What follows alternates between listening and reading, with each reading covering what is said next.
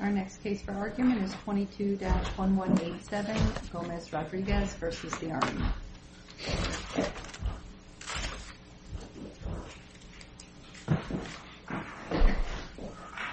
May it please the Court. I'm here today to discuss with you the lower court, the MSPB, and the agency deciding official that did not analyze 11 comparators under the disparate penalty analysis. This is Douglas Factor 6, the consistency of the penalty imposed on other members within that department of similar offenses. Without this analysis, we argue that the removal of Gomez-Rodriguez exceeds the bounds of reasonableness and no nexus can be found. When the incident occurred where a letter was written to the base general on April 19th by then Officer Cobb alleging wrongdoings in hiring and also hiring an officer that was under investigation for theft at another base.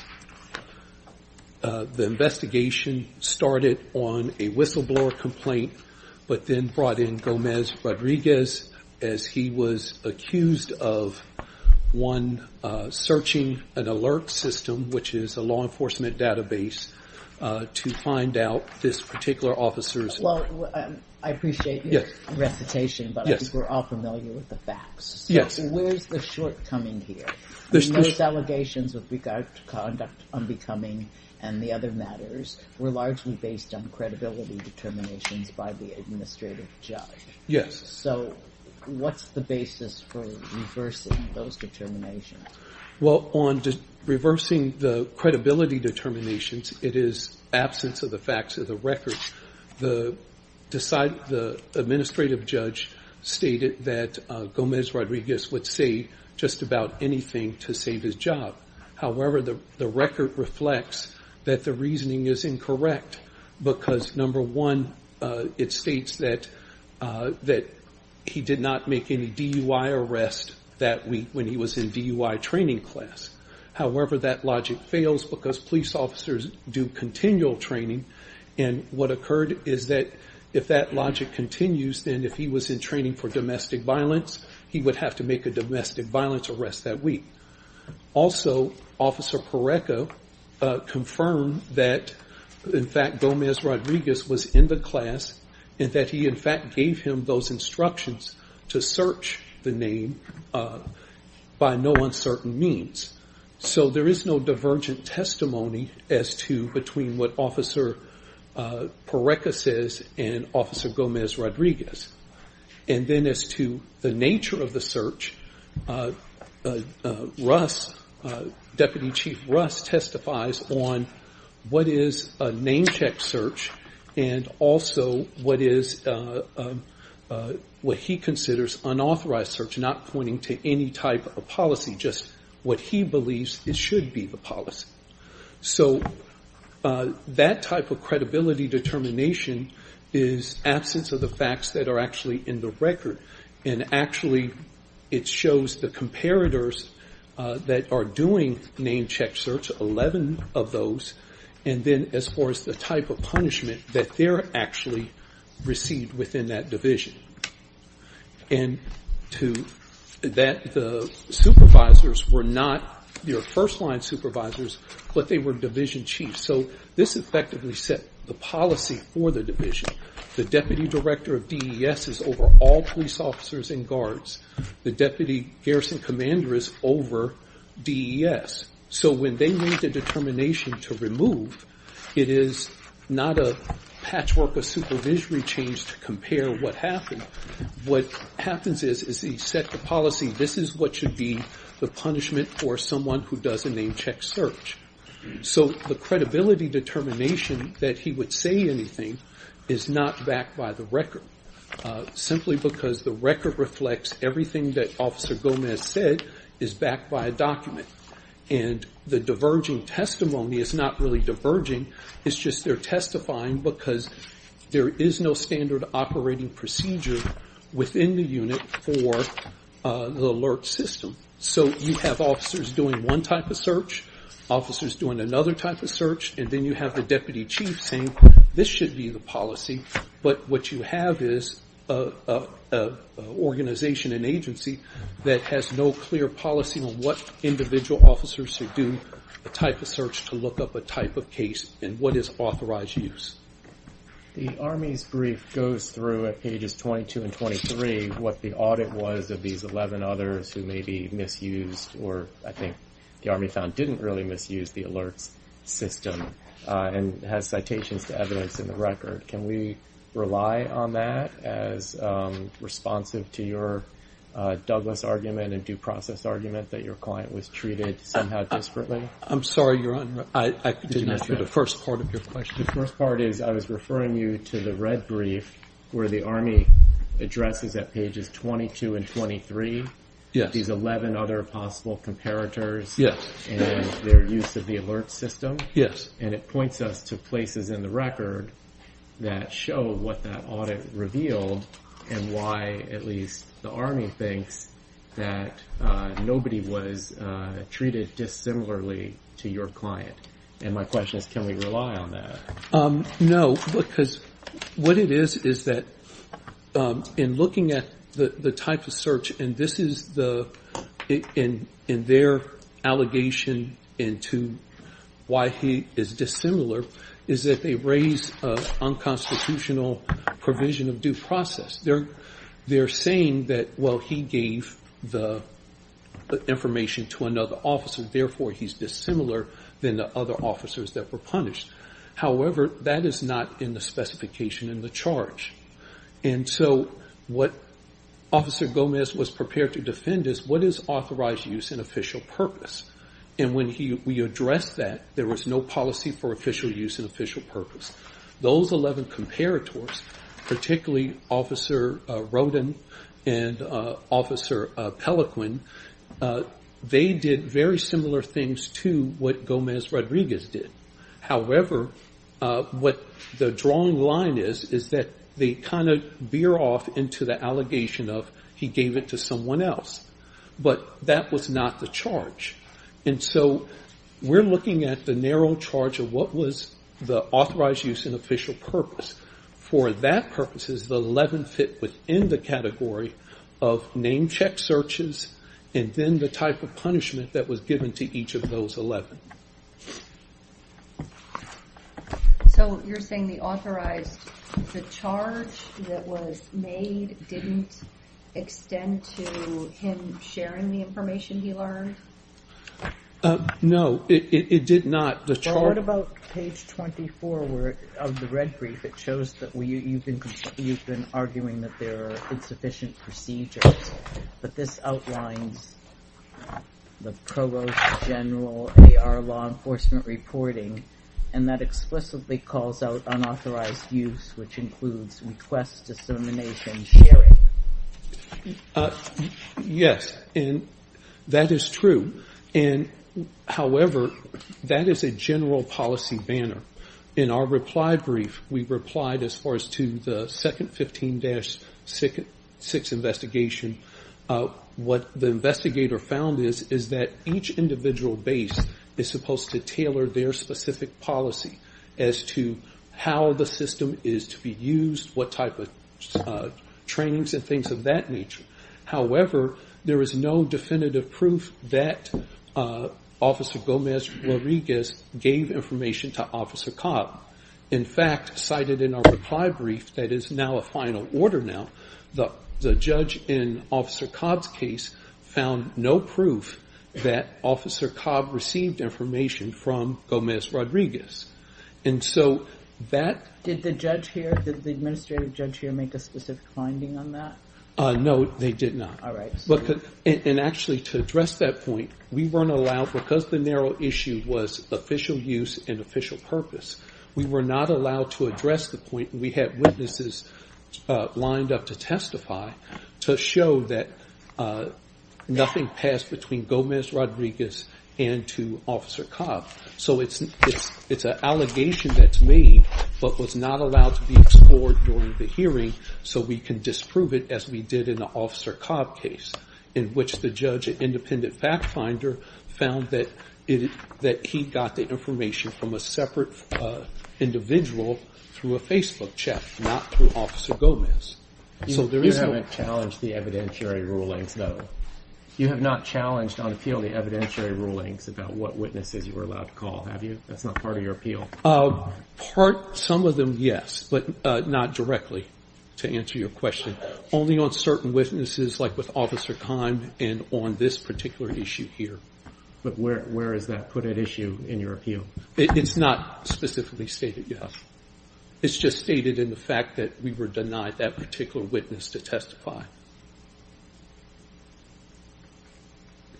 And to emphasize that point, with Officer Dietrich in testifying on the credibility determinations, he was in the class with Officer Gomez Rodriguez.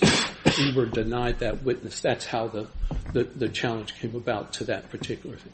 What about the government's assertion that on every single alert screen that Mr. Gomez Rodriguez encountered, it would warn him in capitals, alerts, is for official purposes only? So that you say that they didn't have a policy on the particular base he was on, but if the program itself says it on the program when you encounter the program, isn't that enough information for him to know it can only be used for official purposes? Yes, and he did. He was in part of the factual background is that he was in a DUI class. The instructor of the class said, look up my name to write narrative reports so you know how to write them for me. And later, that type of explanation and training using alerts was determined as official use and purposes, and that was Officer Rodin's case. So yes, the banner is there, but also within that banner is permissive language that at the very end of it, it states that violation of this may be you may be subject to administrative punishment or legal proceedings. And so the permissive use of may shows that there's discretion as to whoever is supervising this has a discretion to say, okay, if you violate certain parts of this, we'll determine what will happen, but at the same time, there is no mandatory language that it is an absolute punishment.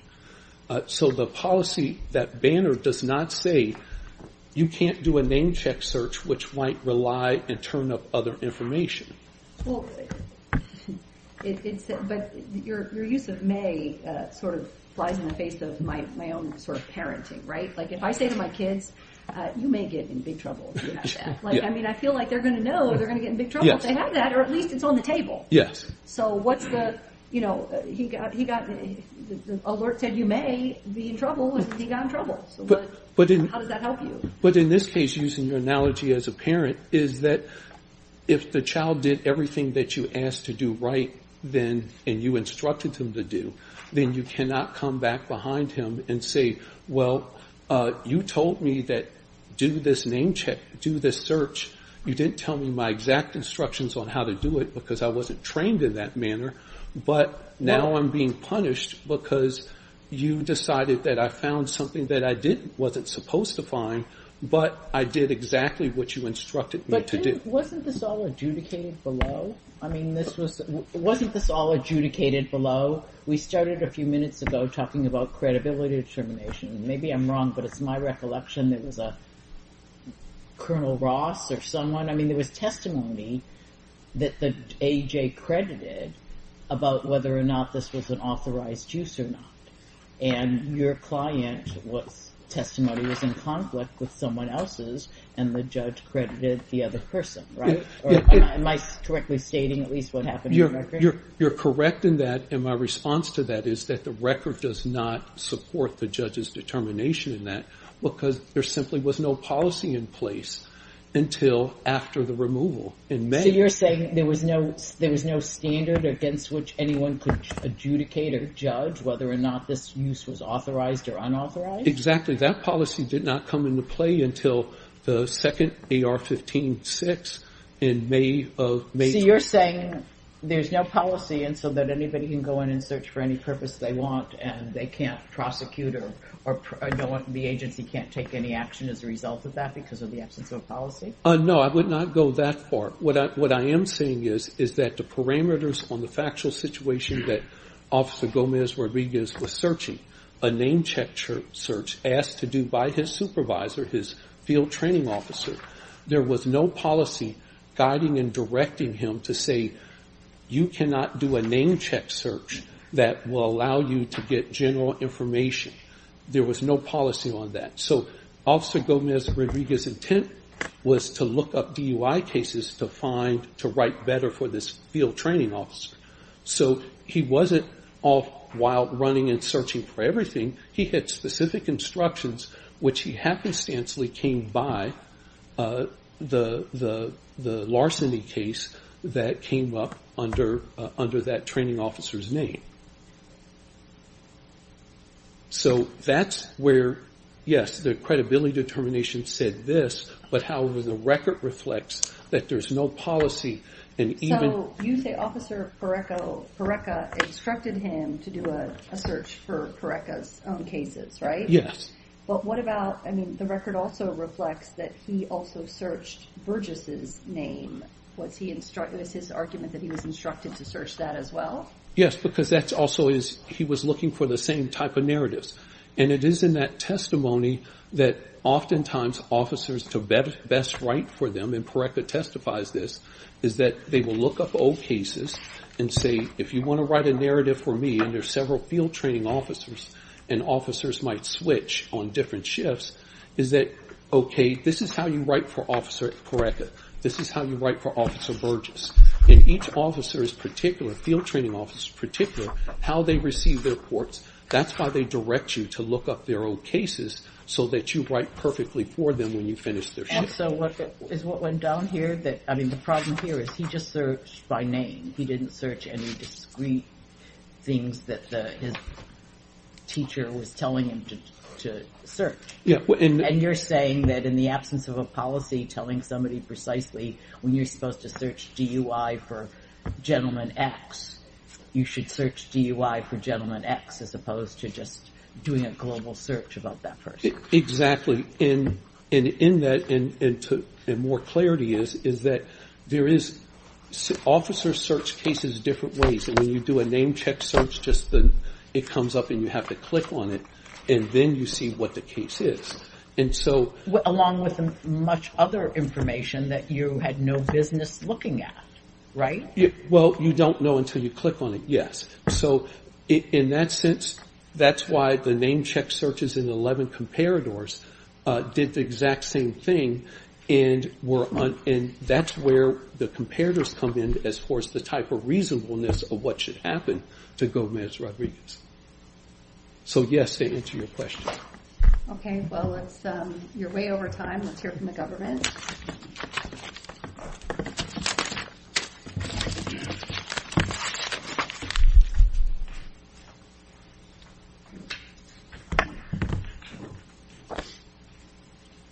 Good morning, Your Honors. May it please the Court.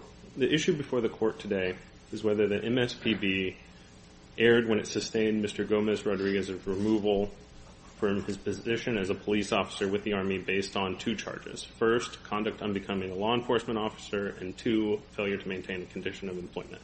Let's turn to the comparators. Yeah. Is it correct that there were 10, 11, I forget the number of comparators who had done searches precisely the way Mr. Gomez had done them, but no action was taken against him? One, is that correct? And two, if that's so, or close to being so, what's the answer to that? No, Your Honor, that's not accurate.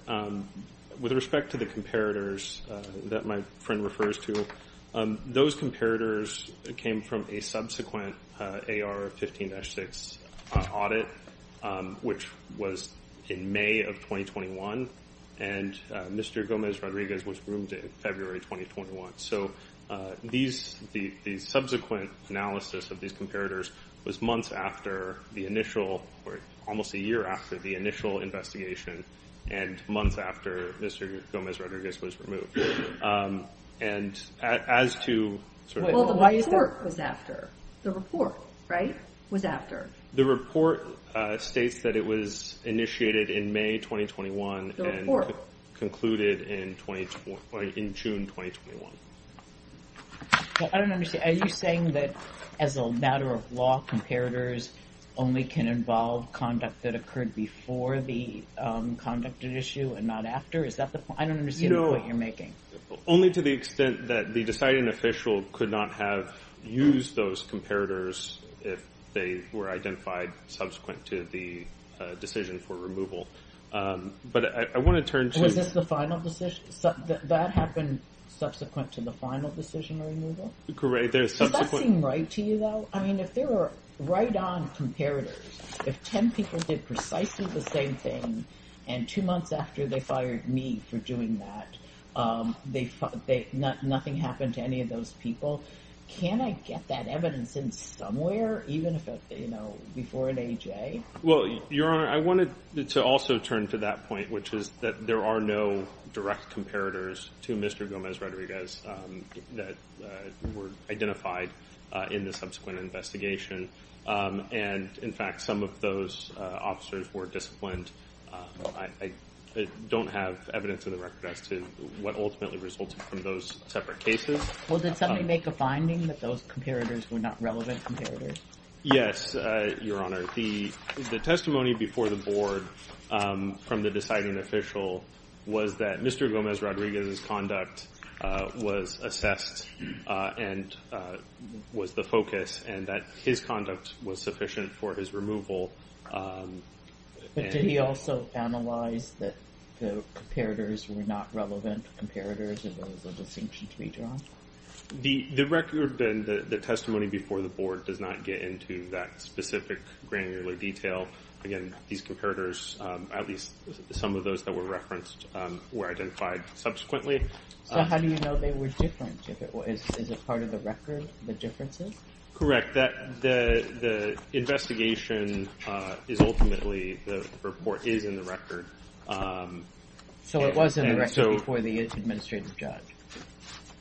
So in the brief, we tried to address these comparators and address the petitioner's arguments on this front and show that they were not comparators. So that analysis wasn't. I'm really struggling to follow your argument. Is your argument that these comparators, as a matter of law, cannot be considered either at our level or by the lower tribunal, or is your argument these comparators were in fact considered? Which is your argument? The comparators were not considered, and I can point to the record where the deciding official states that the information presented for his decision did not address these other comparators, and this was a testimony in a hearing before the board. And your answer... If you have a record site for where you're saying the board said we're not considering the comparators, where is that? Mr. Harden is the deciding official, and his testimony is at Appendix 465. I'm sorry, are you saying the board did not consider the comparators, or the deciding official did not consider the comparators, or both? Both that these comparators were not presented, they didn't exist at the time in the packet presented to the deciding official, and they did not factor in the administrative judge's decision in the main.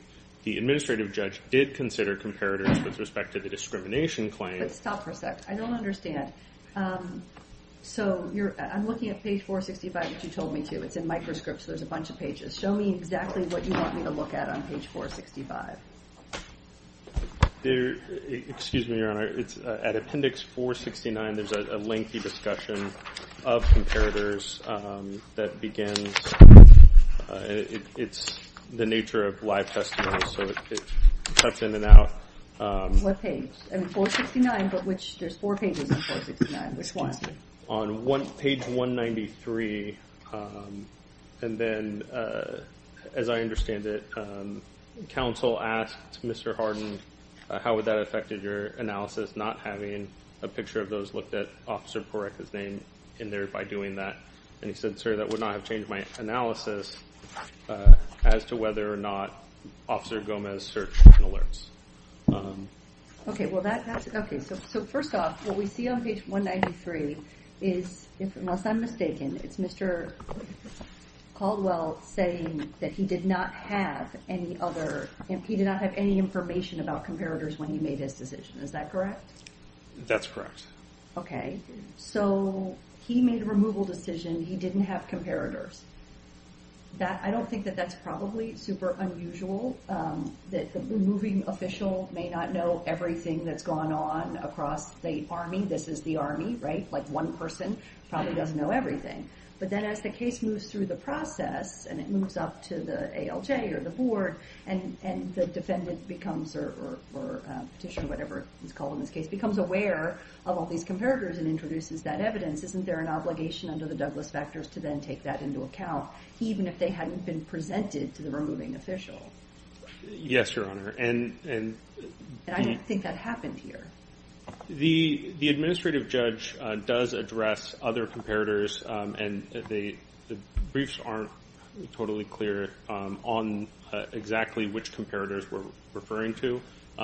The testimony and the board addressed comparators in the context of a discrimination claim, which is not present before the court, but in that adjudication of the discrimination claim, the board did address the idea that there were disparate treatment across these comparators, and the board found that was not availing. So the board did consider the penalty amongst comparators and found that the agency had supported the charges by preponderance of evidence, that Mr. Gomez-Rodriguez did conduct unauthorized searches within alerts, and that he had been decertified from the IRP program for his misconduct.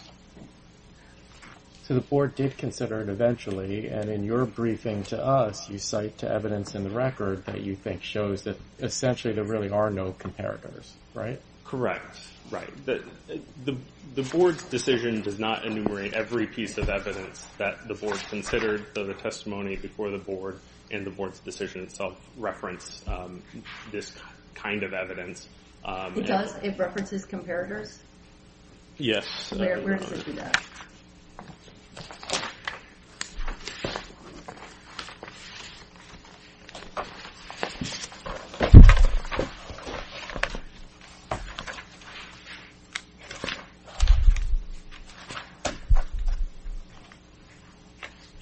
So this is at Appendix 23.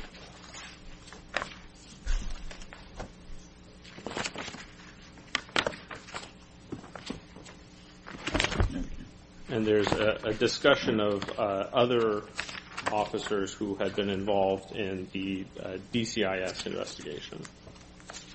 I'm sorry. I'm on page 23. Where is the discussion of, opposing counsel stood up and he said there were 11 comparators alleged in this case. 11. He actually used a number and said these were overlooked by the deciding tribunal below. You've agreed that if comparators are presented, they must be part of the Douglas factor analysis. So where did that occur? As I understand counsel's argument is that the comparators that were presented or identified, as he uses the term comparators, those comparators were identified subsequent to the removal decision, and the Douglas factors that were enumerated in that decision did not address those particular comparators. Okay, but wait. So the comparators arose after the removal decision. But remember, we had this dialogue, and Judge Prost had a dialogue with you, and she asked, wait a minute, if 2 months after I get fired, it turns out there are 11 other people who were treated differently than me, shouldn't I have an opportunity to introduce that evidence and have it be considered? You said yes. And then in response to my question, you likewise said yes. If it's introduced, the board has to address it. So I don't think, at least for me right now, you're saying that because they arose after the removal doesn't seem to obviate the legal necessity of having those addressed. 2 points, Your Honor. First is that the quote-unquote comparators were not true comparators, and that they did not have the same misconduct that Mr. Gomez-Rodriguez was found. And how do we know that? And who adjudicated that? I mean, did somebody, the AJ in contract? I mean, I'm not seeing it on page 23 in terms of the assessment of this employment discrimination. It's not in the administrative judge's decision.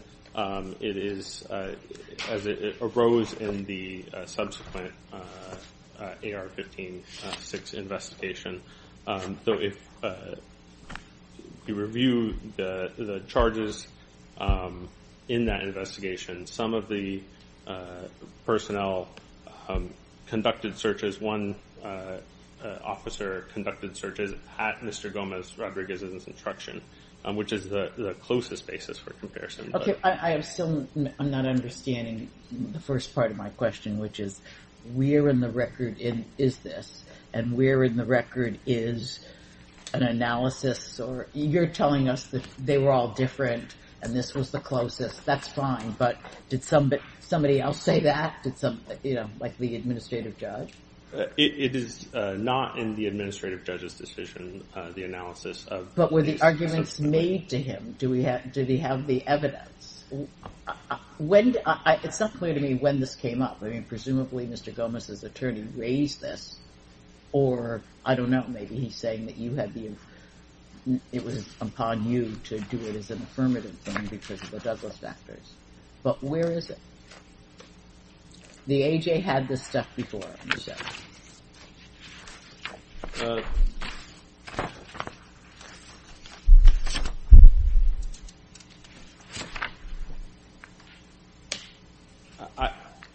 I'm not aware of the AJ's review of the 15-6 investigation that was subsequent to the removal decision. Could I ask you just a legal question, which I really not sure what the answer is? It's the deciding official who makes the decision and who's required to consider the Douglas factors. So if the deciding official doesn't consider the Douglas factors, under our law, if the AJ asks him, did you consider this? And he says no, but then the AJ herself analyzes that they wouldn't have been relevant. Is that sufficient? I mean, don't we need, for the record, the deciding official's consideration of these matters if they're, to the extent they're necessarily relevant? You may have an argument with respect to timing. You may have an argument with respect to his not putting forth these arguments. You may have other arguments about that, but am I right or wrong on the law that we need to have the deciding official consider this? And, Your Honor, to that point, the deciding official did consider the Douglas factors. There was a thorough Douglas factor. No, we're just talking about the comparatives, right? And he didn't consider the comparatives. And your first answer was that they happened afterwards. Is that? As I understand the timeline, Your Honor, that's correct. Okay, so is it your view that because they were considered afterwards, he doesn't have to? Maybe I'm not deciding the results here. I'm just wondering what your position is on that.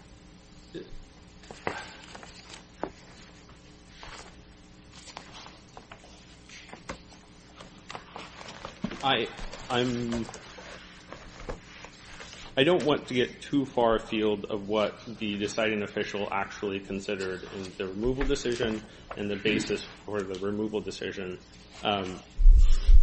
The administrative judge made credibility findings. I'm looking at page 469 of the appendix, page 195, and Mr. Caldwell asks, I think the deciding official, did you have any comparators to look at under the Douglas factors to compare the penalties, yada, da, da, da? And the answer is no, sir. And then the question is, would it change your opinion if you had other officers who had done the same thing under the analysis was? And then there's an objection, blah, blah, blah, and then there's a question. Anyway, so it looks like he didn't consider the comparators, right?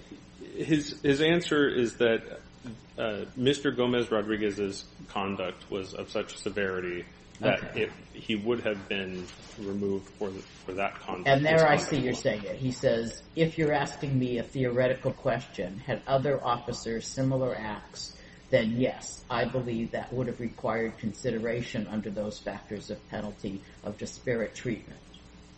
So he didn't say it wouldn't have mattered, right? Or I'm not.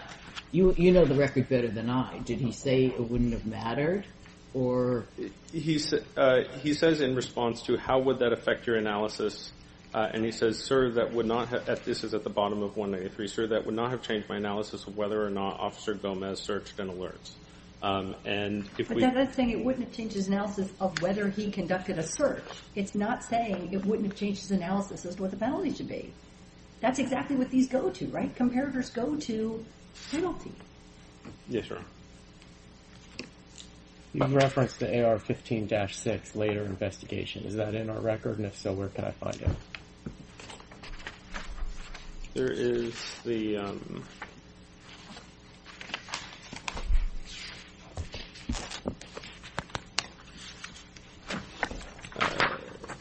it begins at page 74 of the appendix, the memorandum. 74? 74, correct.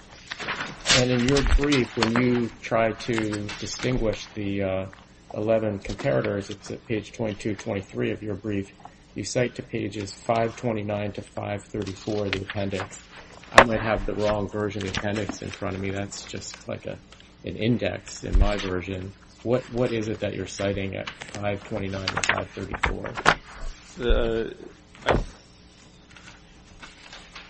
That may have been a holdover site from when the appendix was changed, but the reference was to the 15-6 memorandum. So the same thing that we just talked about? Correct. So the same memo that's now at A74. Is that? Yeah, the memo begins at 74 and continues on with the first page of the May 12, 2021 appointment at 86, and then it continues from there in the record. Thank you. Can I ask you kind of a sort of legal question, but a process question? You represented that all this stuff happened after the deciding official made his decision? All of these comparators? The comparators that petitioner referenced in his brief were identified in an additional audit of the alert system. There were several officers in the same audit that had identified Mr. Gomez-Rodriguez's misuse of the alert system, and those officers were disciplined, or at least several of those officers were disciplined for their misuse of the alert system too. Okay, well, you just thrown a new thing into the ring. I mean, so I've got just a couple of questions, the obvious ones about the facts. So how many comparators were there? Did their conduct, the action, it's not when their conduct occurred, it's when the agency discovered their conduct and what, if any, action they took against them. When did that all go down? Did any of that go down before the deciding official made his decision? Did he have any comparators alive to look at when he made his decision? Was that in play? I want to stay away from the use of comparators because the misconduct identified in the audit did not have a one-to-one correspondence with another officer. This was Officer Cobb, and he was disciplined, but for different reasons, and the case is totally separate. All right, so maybe they're not comparators. I mean, maybe we've just been assuming there were all these comparators there, and your real argument should be that there weren't any comparators to be had. That's correct, sir. Well, the question is, when did this all go down? Like, to the deciding official, did Mr. Gomez say, you've got to look at comparators for the Douglas factors? And I don't know who has the burden to come forward with what those comparators are, but did any of that happen before the deciding official made his decision? The initial, or the notice of proposed removal was in October of 2020, and the removal decision was in February of 2021. That's Mr. Gomez? Correct. Okay. And the union did submit information on October 28th of 2020, I believe, in response to the proposed removal decision for several officers. So the union, while the proceeding was before the proposed official or the deciding official, information was put into the record by the other side that these are comparators and you should consider them. I don't believe the argument is that clear in the union's submission, but the union did respond with respect to several officers who were involved in the similar misconduct. Okay, and that was before the deciding official ruled. How come he says in his testimony he didn't have any comparators? Is that because he concluded they weren't comparable, or is that because he didn't really look at that stuff? There's nothing directly in the record that explicitly lays out the deciding official's train of thought, but that appears to be the case, is that there were not direct comparators for Mr. Gomez-Rodriguez's misconduct. Okay, so Mr. Gomez-Rodriguez's misconduct is that he used the alert system, first to search for Officer Pareca. Is that correct? That's correct. But is there any dispute that he was actually instructed by Officer Pareca as part of the DUI training class to actually do a search for Officer Pareca's own reports? Your Honor, this is a factual question that's a little bit of an argument that's not really taking place, or two ships passing in the night. The agency audit found that Mr. Gomez-Rodriguez searched for Officer Pareca within the database system, that the keystrokes that he used, the way he conducted the search, was not to find a report that Officer Pareca had authored and therefore he could model or see how to write the reports, but that Mr. Gomez-Rodriguez searched for Officer Pareca as a subject, then identified a case that the subject was larceny, even though the training was on DUI, and then clicked on that 3 different times. So that was the agency's finding. Now, the administrative judge made a credibility determination between whether it was more credible that the agency's view of the facts, as I just laid them out, or Mr. Gomez-Rodriguez's explanation of the facts, which was that his use was authorized because he was told by Officer Pareca to conduct these searches. And did the competing witness that the judge credited, Mr. Ross or somebody like that, yes. Did he said, did he not, that this is not authorized use? Did he say that no one should have or would have thought that this is the way you should do the search that is appropriate by just typing in the guy's name? That's right. That's what Deputy Chief Ross testified to. And your friend here, just to switch gears, says, well, that's all nice that you say that, but there was nothing in writing, there was no guidance given as to how we should do this. So there's nothing in writing that says what maybe the witness said, which is anybody should have and would have and could have known that an authorized use would not consist of just globally typing in the guy's name. Your Honor, it's true that there were no, at the time, standard operating procedures, as that term is defined, which were developed subsequently. But there's no question that Mr. Gomez-Rodriguez's searches were not authorized or for an official purpose, as those terms are understood. As Your Honor pointed out, the guidelines from the Office of the Provost Marshal explicitly call out unauthorized use, which includes... But all of that goes to unauthorized use. I think the question Judge Prost was asking you, and the same question that I was asking you, is how do we know his use was unauthorized if he was expressly told to search for reports created by Officer Pareca, and if he didn't know how to do that except to put in Officer Pareca's name? So not a question of... there's no doubt if everybody believes that he is trying to find dirt on Officer Pareca, that's a problem. But according to Gomez-Rodriguez, he was doing exactly the search he was instructed to do in the only way he was instructed to do it. And that was the question before the administrative judge, and the administrative judge weighed in the testimony before the board the credibility of the witnesses. Deputy Chief Russ said that the way that those searches were conducted were not consistent with what that the audit results, the keystrokes that Mr. Gomez-Rodriguez used, were not consistent with his explanation of authorized use. And well, okay, but that's because Mr. Russ knows how to do the search to pull reports about that Officer Pareca himself wrote, as opposed to reports about Officer Pareca.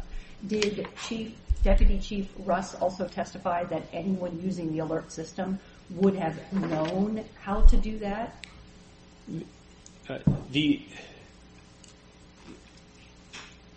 Or an ordinarily skilled person on the alert system would know? I mean, what we have to get at, or what the ALJ had to get at, is did Gomez-Rodriguez conduct the search he was instructed to conduct in a way that was reasonable, or did he clearly go outside that? I'll refer to what the administrative judge found to be relevant on this point. First, that Mr. Gomez-Rodriguez accessed a case and clicked on a title that included the charge of larceny, and so it was unrelated to the DUI case that Mr. Gomez-Rodriguez said that he was searching for. So that is inconsistent with Gomez-Rodriguez's explanation of his supposedly authorized use. Mr. Gomez-Rodriguez did that 3 times, which indicates that if you make maybe it was a mistake to click on the larceny case once, but Mr. Gomez-Rodriguez accessed that case several times. And the administrative judge also found that Mr. Gomez-Rodriguez had not passed the DUI course or the training Officer Pareca had instructed, and was not authorized to do these stops. Can I ask you about, we started off with your friend and he talked about the fact that he was also charged, or there's some problem with him also disclosing that information, not just improperly accessing it, but improperly disclosing. But I think he said that he wasn't charged with improper disclosure, he was just charged with improper access. So I just want to clarify that. Right, and Your Honor, the specification does not reference the disclosure. The specification that was included for Charge 1 in both the Notice of Proposed Removal and the Decision on Removal state between on or about 1st of March 2020 and 20 March 2020. You improperly searched for Officer Michael Pareca and Officer Corey Burgess in the Army Law Enforcement Reporting. Well, you don't have to read the whole thing. Did it charge him with disclosure of that information or just with improper access? No, it charged him with improper access, and that is what he was removed for. Okay, I have one more, if the Chief will indulge me with one more question, which is completely different than everything else, and I think it's a legal question. We have some cases which are mixed, not discrimination, but where somebody loses their confidentiality rating or their secret access clearance, and then they get fired because they can't do their job. And we have different reviewability questions arise as to what we can get involved with and what we can't. This seems to present something maybe comparable, and that's my question. He got dismissed or whatever for this he was decertified from the IRP, which is called an Individual Reliability Program. And then he was removed in part because he was decertified from this program, so he can't do his job.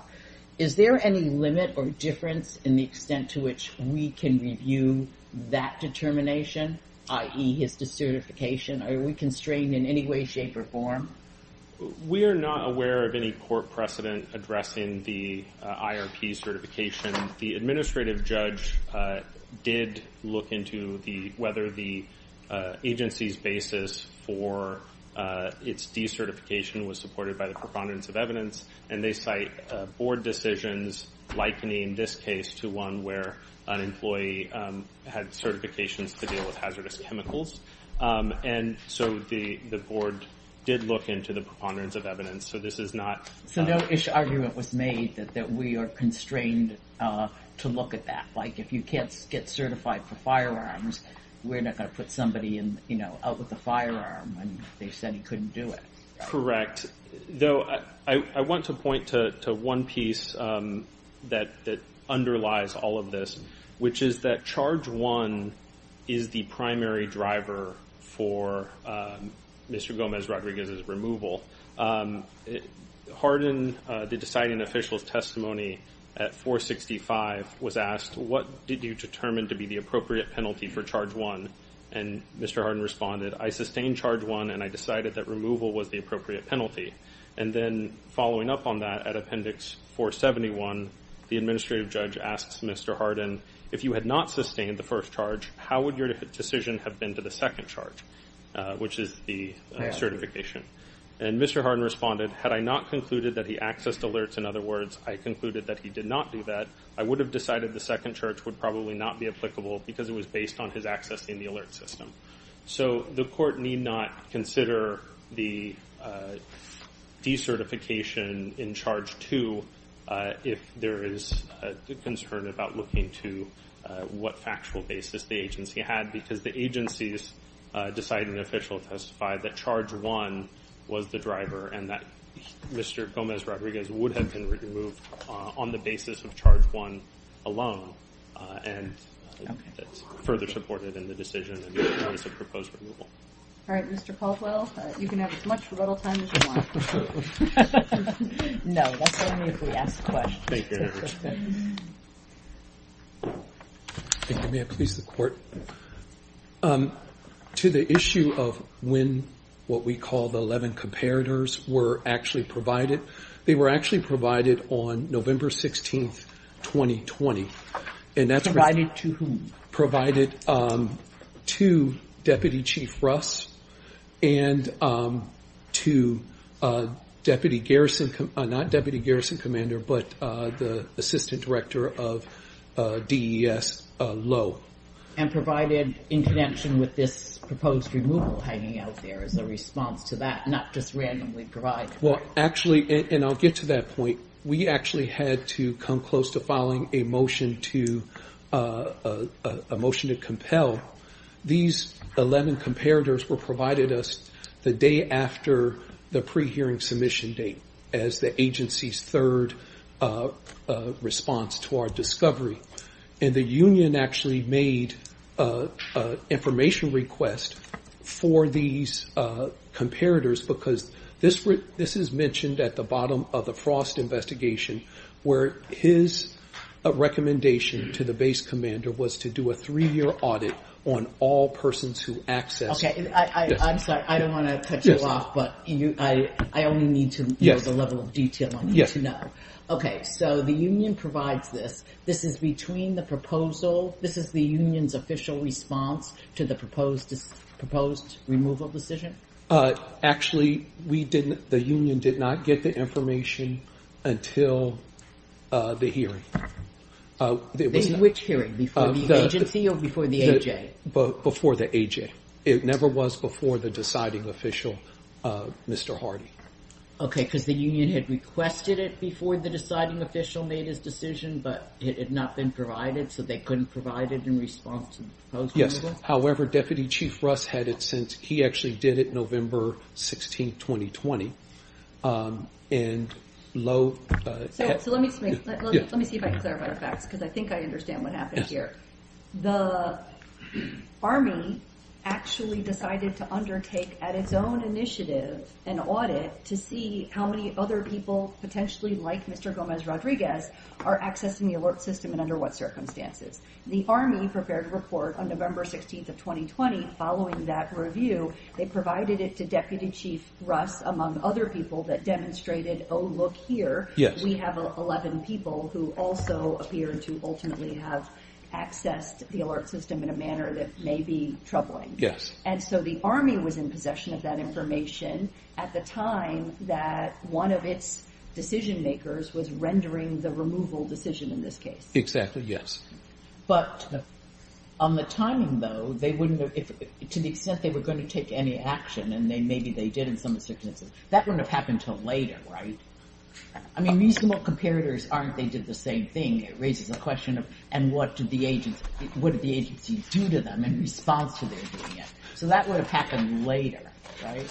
Well, we would not have known if they would have taken action then or later. Right. Okay, so what happens in this kind of case? It seems like, okay, the information isn't available to anyone in terms of the decision as to what action to take till later. So did you go to the AJ and say, we've got this information, we think it's relevant?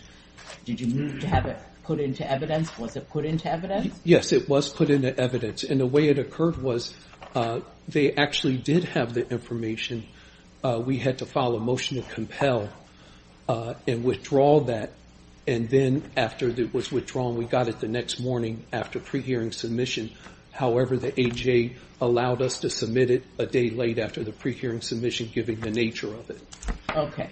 And then, so you've got the deciding official on the stand. We saw some of that testimony. Yes. What did you do with that information? What was done with that information during the hearing, even though it's kind of late because the deciding official obviously didn't just consider it when he made the decision because he didn't have it? Well, my line of questioning went to the deciding official as to what would he have done as to the nature of the discipline, and how would it have changed his analysis to remove Gomez-Rodriguez. And did you have information at that time that people who you argued had committed comparable conduct were disciplined in a less severe manner? Yes, I did. So that was all tied up with a bow. And yes. You presented it to the deciding... I assume you also argued to the AJ. Yes.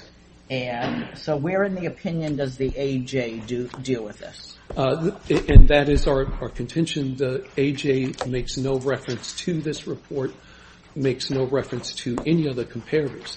The ones that the Army were talking about were comparators for the EEOC portion of the claim, but not for the administrative portion. So she went down and went who was of what race, what was their age. So it was before it, and he did deal with it. I mean, there's a page in the record. Maybe it's not page 823 where it is referenced. If you put it in for discrimination, they dealt with it in that context. Well, no, they dealt with the IRP certification, not the discipline. So that was a different issue. Our issue is that the IRP decertifications were just made on a discriminatory basis, not the actual removal process as comparators to his removal. But you just told us you put in the information when you got the information and yes. You put it in, but you put it in connection with the discrimination case, right? Yes, I believe I understand your question. Yes. So it goes into the discrimination case, and the judge rejects it. Yes. So why isn't that sufficient? Well, because those are comparators for the IRP decertification, not to the reasonableness of the penalty of the removal. Those are different parties as far as to an employment action, as far as to a promotional opportunity that Gomez-Rodriguez lost, and he was making an allegation that he was decertified to help another candidate that was 6 that went first. Did you argue to the ALJ or the board that there are 11 comparators on the chart, not just on the discrimination portion, but with regard to the charges that need to be considered in the context of the penalty? Yes, we did. So you introduced these comparators for two different purposes. Well, Purpose number one is related to the discrimination, and the ALJ expressly addressed them in that context and said, these aren't comparators because these other people don't have the same race or whatever. Yes. Then you also introduced them for purposes of, say, arguing that Mr. Gomez-Rodriguez's penalty of removal was too severe in light of how they treated other people. Exactly. And let me clarify. And can we see that in the record? Yeah, where do we find that? Yeah, let me clarify first, now that I completely understand the context of the question. To the discrimination purposes, we did not introduce these 11 as part of that for the discrimination purposes. The 11 were solely introduced as far as to the purposes of the comparative discipline as far as to what they did. The discrimination portion of it, those were names that we had from a selection list that were separate from this November 16, 2020 report. So they came from totally different comparators. Totally different comparators. So the ALJ considered comparators different individuals, actually, yes. different people, and those comparators for the discrimination claim. The yes. ALJ never considered this report and the people articulated in it for the penalty phase. Exactly, yes. And if we look at the record, and maybe you can somehow give us guidance, although we don't have the complete record here, where you put in that evidence and whether there's any discussion or whatever, and I assume was there briefing before after the hearing and before the ALJ? Was there briefing done by the parties? No, there was no briefing done by the parties. Was there an argument made before the AJ before the case was submitted? We did do an argument, and what we did find, and where you find it, where it was put in the record, is under Officer Gomez-Rodriguez's testimony. Okay, but your position before us is that the evidence was admitted, and you made an argument to the AJ, either through witnesses or yes. through yourself, saying, look, there were these 11 people, they did the same thing, and they didn't get penalized nearly as severely as Mr. Gomez-Rodriguez. Yes, and that was during Gomez-Rodriguez's testimony at the very end. And am I right in understanding that the report that articulates the 11 individuals is page 80 of the appendix? Exactly, yes. And that was introduced into evidence. That's the June of 2021 report, and it's pretty short. It's only about what they did and what the penalties were. Exactly, yes. And that was the thing that wasn't considered expressly or discussed by anybody in the decision-making Exactly, process. yes. Do you happen to have a cite to the testimony of your client at the end where you said the argument was made? Yes, it is. Let me see. 460.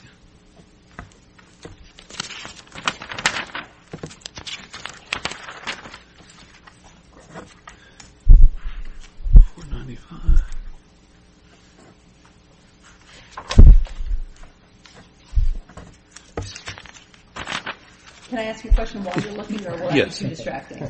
So my question while you're looking is, the government's argument was a bit confusing and difficult to follow, but they may have an argument that because this report was generated after the removal action took place, but before the ALJ made its decision, perhaps it shouldn't be considered. But if we vacated and remanded, that could be flushed out on remand. Is that correct? Yes, that's correct. Well, do you think as a matter of law it has to be considered? I mean, we have to stop the clock running someday. You can't reopen a case 2 years later because you find out that somebody was discriminated. In this case, they're very much tied because the report was actually done, and to clarify, the report was actually done November 16, 2020. Those are the data. Now, the actual clarification of what is official use and official policy and going through and analyzing the data, that was done on May 16th. And then May 16th of 2021. May 16th. After the removal. That's when okay, so the deciding official would not, at the time he made his decision, have had the relevant information or the arguments you made with respect to it. Exactly, but they had the raw data. So what is your view of the law? Is that when this happened, I think the chief may be correct, or is correct, that the deciding official doesn't have to look at stuff afterwards. You can't keep reopening the record. So why is it not, as a matter of law, he was only required to look at what was in existence at the time of the decision, and this post-dated the decision, end of story? Well, it's not in my brief, but there is case law that goes to, and it's an Air Force case, I believe, where the AJ made a decision and then the comparators were not punished until later. And it came up on appeal in which the court said, even though the later punishment, it happened after the hearing, what happens is that still the decision of that supervisory chain of how they punish individuals for that particular infraction. And so an agency cannot escape its responsibility. Wait, you're saying there's a case by us? I believe it's an MSPB case, Air Force case. A case by the MSPB that says even if the information I can find and provide that site. Okay. I just want to make sure I understand your position.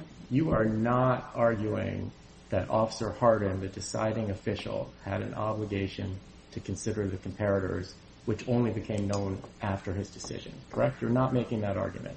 I'm making the argument that is that, and it's kind of double-minded, so just let me explain. The answer is yes, but... Yes, you are making the argument? No, yes I am, is that he had an obligation to, and this is the reason why we mentioned in the hearing that the lieutenant colonel actually disapproved of the actual removal because there was a 3-year audit coming. That's our argument. And so... Well, let me ask a clarifying question. I understood your argument to be that the agency possessed all the necessary information to present to the deciding official on November 16th, which is prior to him rendering his removal decision. And so if the agency had within its possession, in fact, Chief Deputy Russ, within its possession, all this information on comparators, yes, they didn't issue their report until after the removal decision, but it's the agency's obligation to provide this evidence. How would the individual have the burden of knowing how the agency treated other people? Individuals don't always have access to that. So it is your argument that the agency had the information, it was known in the agency, and it just wasn't shared with the deciding official, but that means he should have considered it. That is correct. But could I ask you, is there a difference in the information that we're talking about, the November information versus the May information? No. The May information... Does that information include not just what they were found to have done, but also what action was taken against them?